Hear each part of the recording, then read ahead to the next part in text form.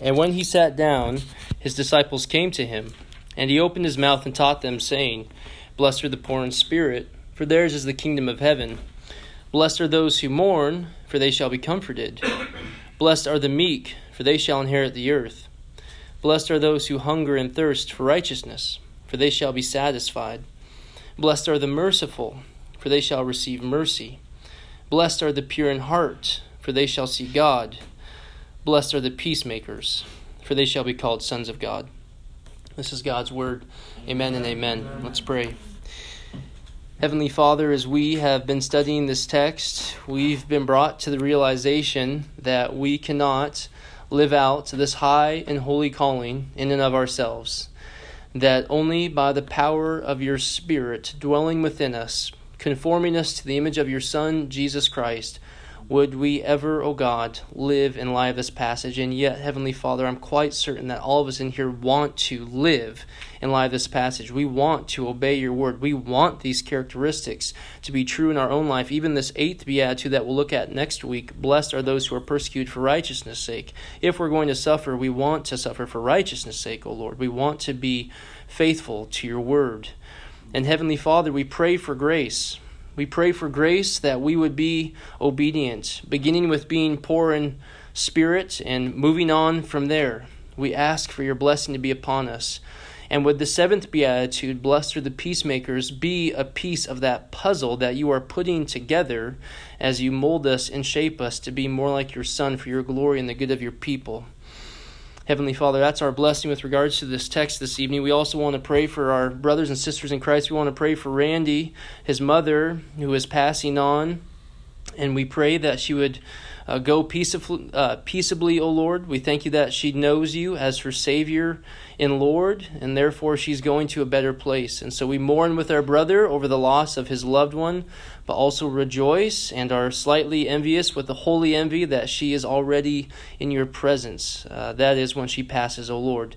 We also want to pray for Mr. Bixler and just pray for his healing. Thank you that he is doing better today. Thank you for his service here at this church, and we pray that you would continue to help him to recover from the high blood sugar. These things we commit to you in the name of your Son. Amen.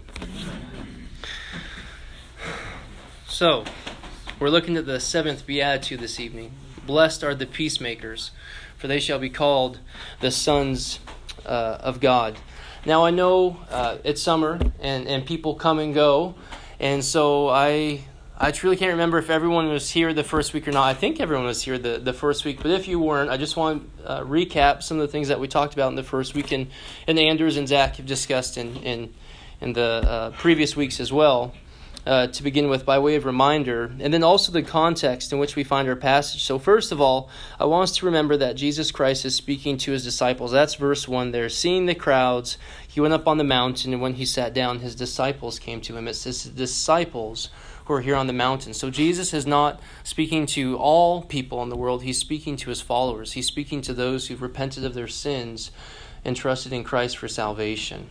And so just keeping that in mind, because there are people around us who maybe are more naturally meek, who maybe are more merciful. My little sister growing up was something of a peacemaker, a mediator in my family, but she's not living out what is here being described. You know, we see these characteristics in some people more naturally than in others, but what is being described here is a true follower of Jesus Christ. There are 8 characteristics here of the one who is a Christian, that these things will be manifest in their life. And no natural man, someone who has not trusted in Christ for salvation, they aren't going to manifest these things. They're not going to make these things known to the depth, to the extent that Jesus Christ is here describing. So just by way of reminder that Jesus here is speaking to his disciples, to those who have been regenerated by the Spirit of God, number 1.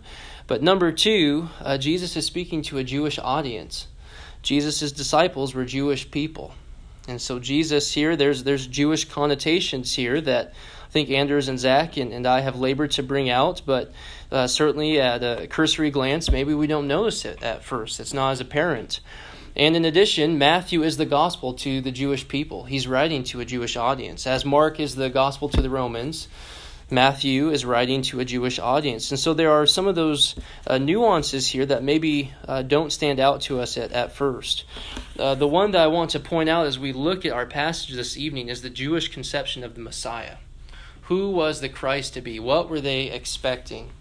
And as we see in Scripture, John and James coming to Jesus along with their mother, asking to sit at his right hand and on his left in his kingdom, they were expecting Jesus to, I think I said this in the first week, but to zap the Romans. They were expecting a conquering king to come, not on a donkey's colt, but on a steed, on a white horse, with sword brandish and bringing the nations into subjection. That was their concept of the Messiah. And so I just want us to have that in mind as we're looking at this passage here, the Beatitudes, just to somewhat refocus, because the first words out of Jesus' mouth bring great expectation. Blessed, those who are happy, who are receiving a divine gift from God. And Jesus' disciples, they've probably been exhilarated at this point. They have expectations that Jesus is this Messiah. He begins by saying blessed. They're thrilled. And then they hear, blessed are the poor in spirit. It's a recalibration going on in their mind. And as they work through there, the next blessing, blessed are those who mourn. Blessed are those who mourn? What is this guy saying? We just left our nets. James and John, Andrew and Peter left everything to follow the Lord Jesus. And what is this teaching that he is here propagating? What is the significance of this? And as we come to the seventh beatitude this evening, blessed are the peacemakers, for they shall be called sons of God. This R.C. Sproul says that it's the preacher's prerogative to embellish on the text. So this, I'm just thinking through this with you here. But it would seem that the disciples of the Lord Jesus are probably expecting not a peacemaker, but a warlord, a conquering king. And so again, as these words come out of Jesus' mouth, their minds are probably reeling. How do we make sense of what he's about to say? And wait till he gets to the eighth beatitude, right? Blessed are those who are persecuted for righteousness' sake. And so I just want us to keep that in mind as we look at our text, the context in which we find this passage. Jesus speaking to a Jewish audience who had expectations of this heroic Messiah, something of a Superman, and he's saying, blessed are the peacemakers. Blessed are the peacemakers. So just keep that in mind as we consider our text this evening. One of the reasons that I want us to think about that is to answer this question, why are peacemakers blessed? Why are peacemakers blessed? That's where we're going to spend the majority of our time this evening. But before we go there, I thought it would be helpful if we defined what a peacemaker is. And, one of the tools that can help us to understand something is to see what it's not. So I thought I'd use a story that I heard last week that I just thought really captured what a lot of times comes to my mind when I think about peace. That's not a biblical peace. It's a story that a friend shared with me last week. And so my buddy is a firefighter. And we got together to grab a cup of coffee at Starbucks there in Union Gap. He's a firefighter in Zilla. And he told me, well, John, on my way to sea today, I was driving down my road, and as I walked out of my house, I heard a car horn honking repeatedly. It's quite obnoxious. But I saw the car at the house that has a known troublemaker, and a guy who's notorious for being drunk all the time, a young man who's quite troubled, has a good father, but is quite troubled in and of himself. And so I wasn't really surprised. Things like this have happened before. We've had to escort the young man home. He's been drunk and come to our house instead of his own. So this car honking outside wasn't that much of a surprise to him. What was a surprise is as he drove by that house, he saw the man wave to him that was in the vehicle, except for he waved with one finger. He gave him the bird. And my friend said, John, I could have just kept on driving and not thought anything of it. But I said to myself, I think I'm in a good mood for I think the term he used was a fist to cuffs. I'm in the mood for a good fist to cuffs today. He was ready to fight this guy. So he's got this fire truck, and so he's backing up, and when he backs up, it's got the beep on, beep, beep, beep, very obnoxious, and he starts backing down the driveway. And he pulls up next to the guy, and he says, hey, I saw you waving at me. Is there something I can help you out with? And he says, no, you're good. You continue on your way. Sorry about that misunderstanding. He said, you sure? You sure there's not something I can help you out with? And he said, no, I'm just, waiting for a friend. Don't mind me. And so he continued on his way. But I've got to think that in my friend's mind, he probably looked at that situation and said, I made peace. That was a form of peace. There was reconciliation brought to that situation. He probably thought he'd done pretty good, actually. But that's not the peace that the Lord Jesus here is speaking of. See, there's a peace that the world promotes that is one person stronger than another, or one country stronger than another, forcing someone else into submission by a show of force, by superior military strength. Okay, and it's the idea of living by the sword, of enforcing your will upon someone else. And you say, it's my way or the highway, and if you don't listen to me, then you die in terms of a nation, let's say. So that's not what the Lord Jesus has in mind here as he says, blessed are the peacemakers. That may be what the disciples were thinking. That's not what he has in mind. So what does the Lord Jesus have in mind? See, I think the Lord Jesus has in mind here someone who not only seeks an absence of hostility, but also the advancement of human good and flourishing. See, the peace that Jesus Christ is here describing is twofold. There's a passive side, but there's an active side. The passive side is that you're not seeking to do wrong to someone, but there's also an active side that you're seeking to do good to someone. So in a parallel passage in Matthew chapter 5, verses 44 and 45, Jesus says, "But I say to you, love your enemies and pray for those who persecute you." See, it's not that we just don't hate our enemies. That is, we don't just not hate those who hate us, but we also love them. There's not only the absence of evil, there's also the presence of good. That's the peace that Jesus is here describing, that the peacemakers are to be making. There's this absence of evil and the presence of good. Peacemakers are seeking to bring reconciliation between two opposed parties. That's what a peacemaker does. That's who a peacemaker is. And so I gave you a negative example. I'd like to give you a positive example. If you attended the First Peter series, I used the story in that class. So sorry, I'm a broken record on this one, but it's such a moving story. Richard Wurmbrand, anyone heard of him? Yeah. Richard Wurmbrand, Tortured for Christ. Yeah, the founder of the Voice of the Martyrs.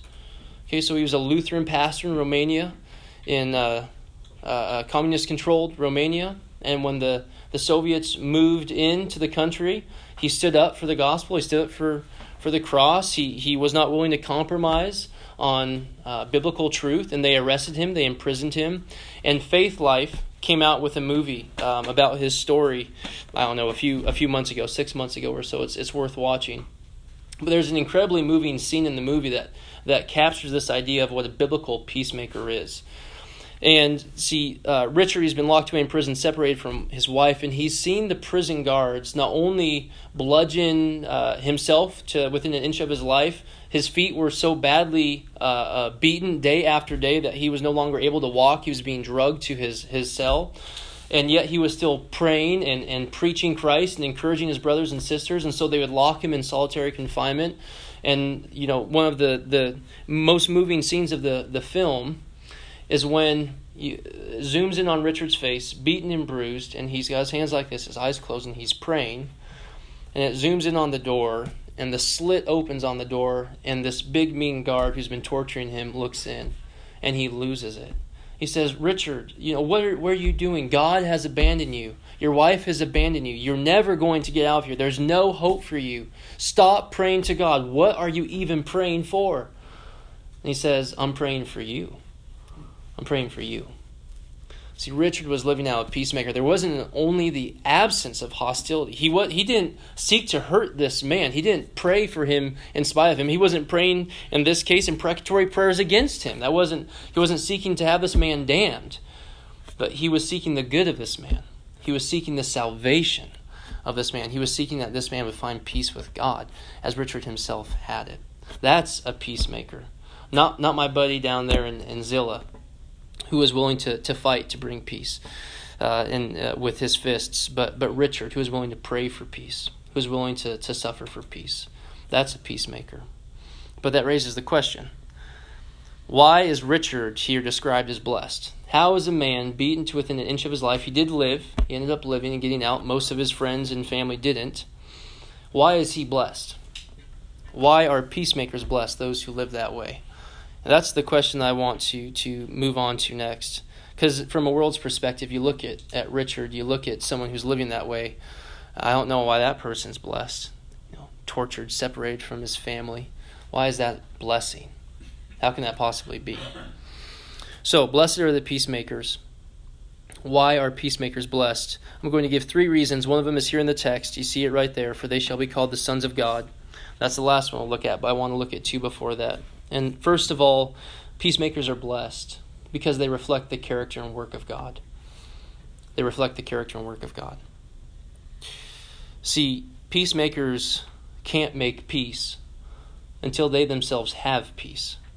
And peacemakers won't have peace until they first make peace with God, who is the source of peace. See, there is no peace apart from God. There's no peace apart from God. God created the world in peace. He looked at it. It's good. He looked at Adam and Eve. It's very good. It's only when sin entered the world through the temptation and sin of Adam, that chaos, that disorder, that war, that strife, that being quarrelsome, that's when sin entered into the world. It wasn't prior to that, my friends. God is a God of peace. We have war in the world because there is an absence of God. We've turned our backs on God. We've sinned. So, before we can make peace with others, we must first make peace with God, who is himself the source of peace. Hebrews chapter 13, verse 20 says this, "Now may the God of peace, who brought again from the dead our Lord Jesus, the great shepherd of the sheep, by the blood of the eternal covenant, equip you with everything good that you may do his will." God is the God of peace. Romans chapter 15, verse 32 and 33. "So that by God's will," Paul writing here, "I may come to you with joy and be refreshed in your company, and may the God of peace be with you all. Amen." And 1 Corinthians 14:33, "For God is not a God of confusion, but a God of peace." God is a God of peace. He's committed to peace. He's so committed to peace that he sent his Son, following the fall of man, he sent his Son to die on a cross to bring peace to the world. But I'm getting ahead of myself there. I'm getting so excited to preach on that part. So, God is a God of peace. But not only is God the Father a God of peace, but God the Son is also a God of peace. I don't know if you guys get Christmas cards. Hopefully everyone here gets Christmas cards at some point in the year. And one of the most frequently quoted scriptures on there is Isaiah chapter 9. Isaiah chapter 9. You guys will recognize this. Verses 6 through 7. It reads, "For to us a child is born, and to us a son is given, and the government shall be upon his shoulder, and his name shall be called Wonderful Counselor, Mighty God, Everlasting Father, and Prince of Peace." And the Prince of Peace. And then it goes on to say this, "And of the increase of his government and of peace there will be no end." Jesus Christ is the Prince of Peace. But not only is Jesus Christ the Prince of Peace, but he is also the preacher of peace. He's the preacher of peace. He came preaching good news. He came preaching that man who was in sin could have peace with God through faith in his name. In Ephesians chapter 2, this is a sermon that I heard Tim Keller preach on that was incredibly impactful early on in my Christian life. He pointed out Jesus Christ is the preacher of peace. Ephesians chapter 2 verse 17 reads, "And he, Jesus Christ, came and preached peace to you who were far off, and peace to those who were near." That is, to Jews and Gentiles. To those who are near, Jews, and to those who are far off, Gentiles. That Jesus Christ is not only the Prince of Peace, but he also speaks peace. He preaches peace. He offers peace to any who would receive it, to any who would come to him on his terms, who would believe in him for salvation, so that they would be made right with God. So he's the Prince of Peace, he's the preacher of peace, but he's also the provider of peace for his people. John chapter 14, verses 26 and 27, you'll recognize these verses. Verse 27 reads, Jesus here speaking, "Peace I leave with you, my peace I give to you. Not as the world gives do I give to you. Let not your hearts be troubled, neither let them be afraid." Jesus Christ provides peace to his people, peace that the world knows nothing of. And then again in John chapter 16, verse 33, one of the last things that Jesus is going to say before he leaves the upper room to join his disciples in the Garden of Gethsemane, just before his crucifixion. He's concerned about his disciples. He says these words, "I have said these things to you, that in me you may have peace. In the world you will have tribulation, but take heart, I have overcome the world." Jesus Christ provides his people with peace, his own peace, a peace that the world does not understand, that it can't comprehend. And lastly, Jesus Christ is so committed to peace that he purchased peace, even with his own life. So, Colossians chapter 1, let's start there. Colossians chapter 1, verse 20. It looks like I need to turn there. Sorry, guys, I thought I might have had that one on this piece of paper. Colossians chapter 1.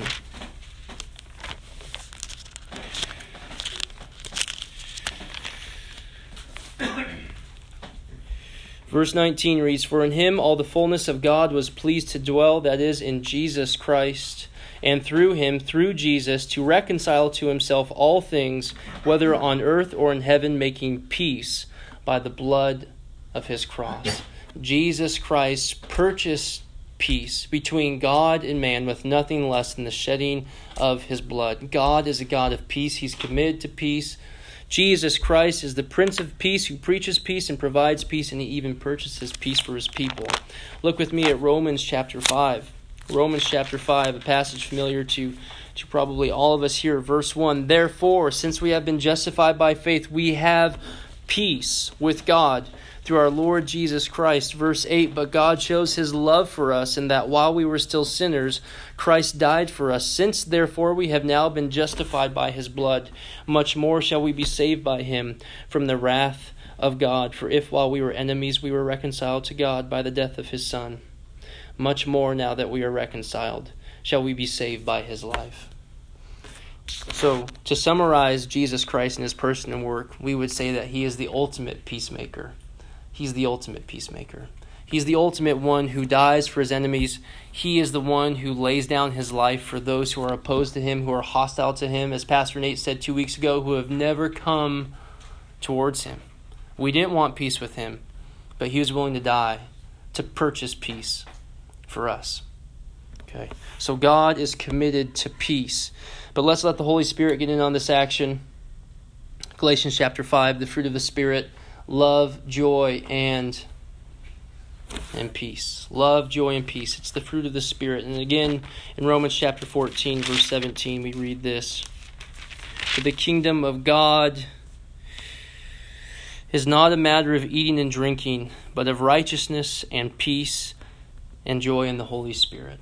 The Holy Spirit blesses the people of God with peace. With peace.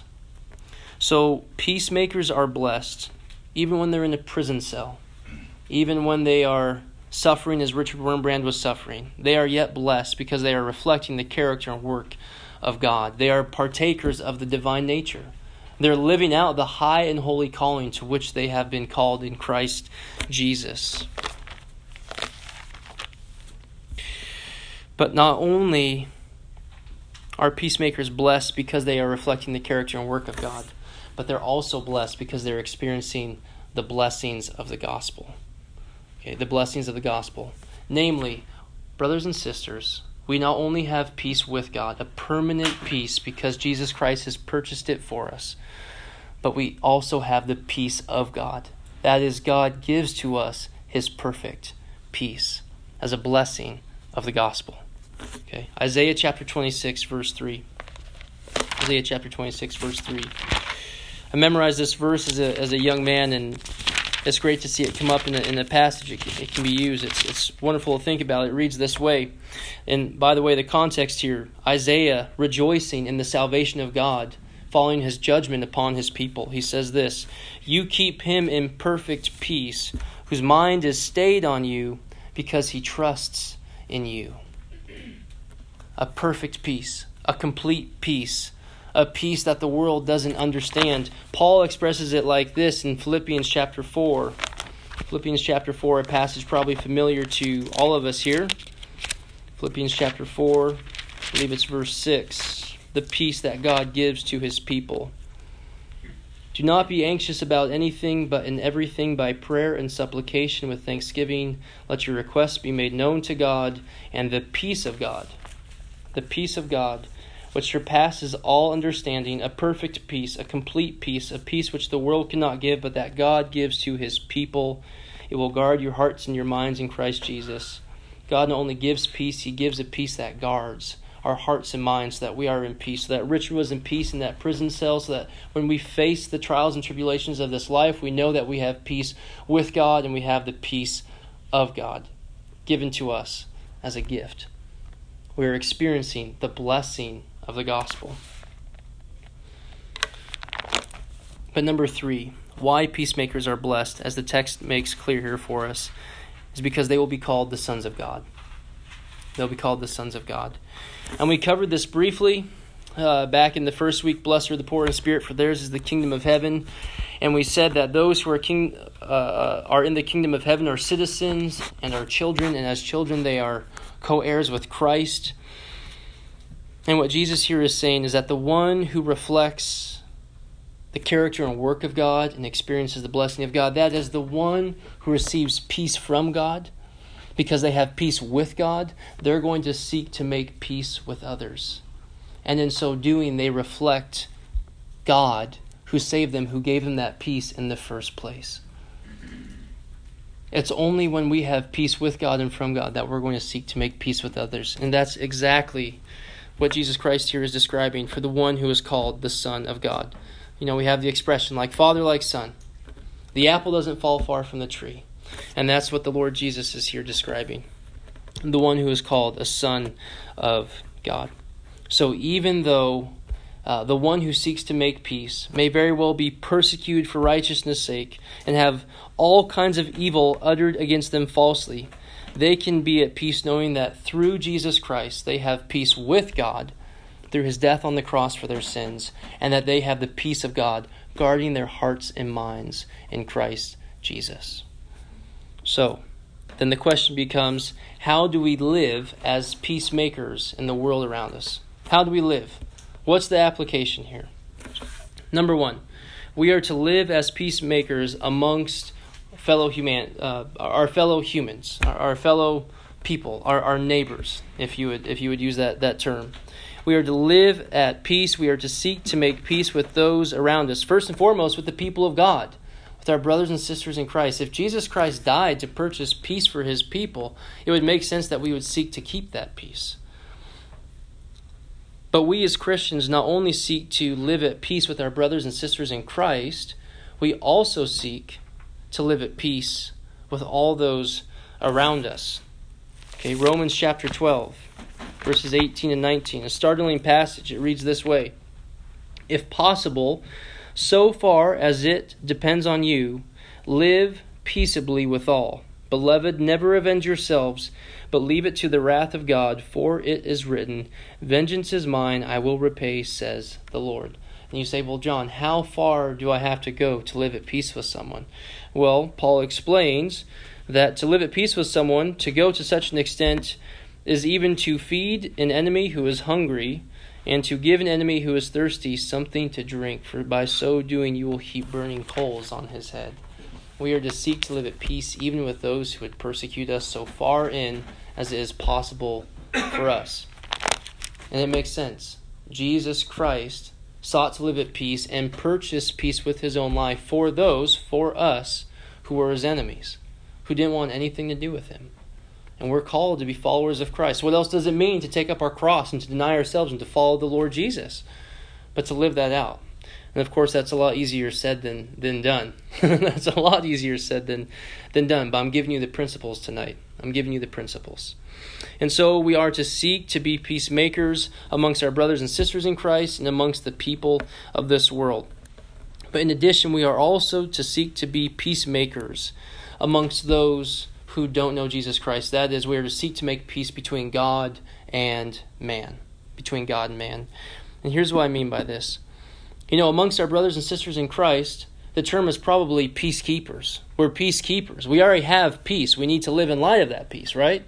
Okay, but what about those who don't have peace? Who don't have peace with God and don't have the peace of Christ in their hearts? We have to make peace. That is, we are the ones who have to seek to establish peace with them. We have to build bridges to them, even as Jesus Christ came to us. Even as God sent his Son to make peace with us, so we need to go to others. We need to live, in a word, evangelistically. We need to live evangelistically. so that those who don't know Christ would come to know Christ, brothers and sisters. We need to stretch our hand across the aisle, as it were, and seek to live at peace. Now, to be clear, I'm not advocating for a compromising of biblical truth, by no means. The beatitude before this one is, blessed are the pure in heart. Blessed are those who live in light of God's word. We're not compromising biblical truth. Pure in heart comes before peacemakers. John Piper pointed that out. It's not original. Pure in heart comes before being peacemakers. But so far and as we're possible, without compromising biblical truth, we are to live at peace with those around us. That's the goal. And an aspect of that is living evangelistically, so that those who don't have peace won't only experience peace with us, though that's important so that they will want to listen to us, but that they would experience peace with God. They experience peace with God. Lastly, the last point of application I want to make this evening is from the commentary series that Matt gave us, Martin Lloyd-Jones. And in his comments here on this particular beatitude, he points out that before a person can ever become a peacemaker, they first must be poor in spirit. They first must be meek. They must, as Andrew said 2 weeks ago, be those who've climbed the rungs of the ladder. Okay, in a word, they must forget themselves. For us to be peacemakers, we have to forget ourselves. And this struck a chord with my heart because at work, so often I'm guilty of thinking in terms of how does this affect me? And I think all of us would acknowledge that certainly our natural tendency, and even as those who believe in Jesus Christ, we have a tendency to think of in our life in terms of how does this affect me? How does this impact me? What about me? What about me? What about me? It's all about me. And as long as it's about us, we'll never be able to make peace with others, because we're not going to be concerned for them. We're only concerned for ourselves.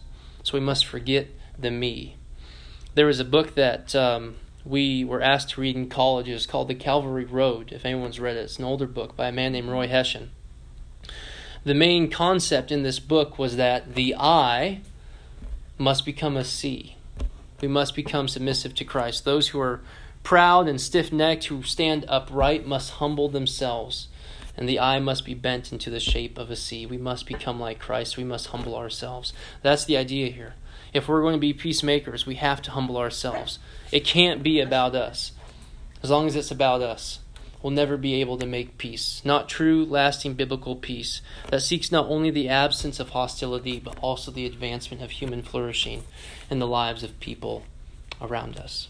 So, blessed are the peacemakers, for they shall be called sons of God. Let's pray. Heavenly Father, thank you for this time in your word this evening. And again, we want to live in light of Scripture. And so we pray for your blessing. We ask for your blessing. We pray that we would be those who make peace with those around us. We pray that we'd forget ourselves. We pray that we would mortify the deeds of our flesh by the power of your Spirit so that we would live. We pray, O God, that we would turn our back on what the values of the world what the values of the world are, and focus on what you value, O God, esteeming others better than ourselves, looking not only to our needs, but also to the needs of others. This is how you live, Lord Jesus. May this mind be in us, we pray. Bless us in that way, O Lord, even if it means being persecuted for righteousness' sake. May we be faithful to your word. In Jesus' name, amen. So we have about 15 minutes left here. I don't have questions for you. I will say, if you want, it could very well be productive to talk about at your tables how in each and every one of our lives we can seek to be peacemakers in our own lives.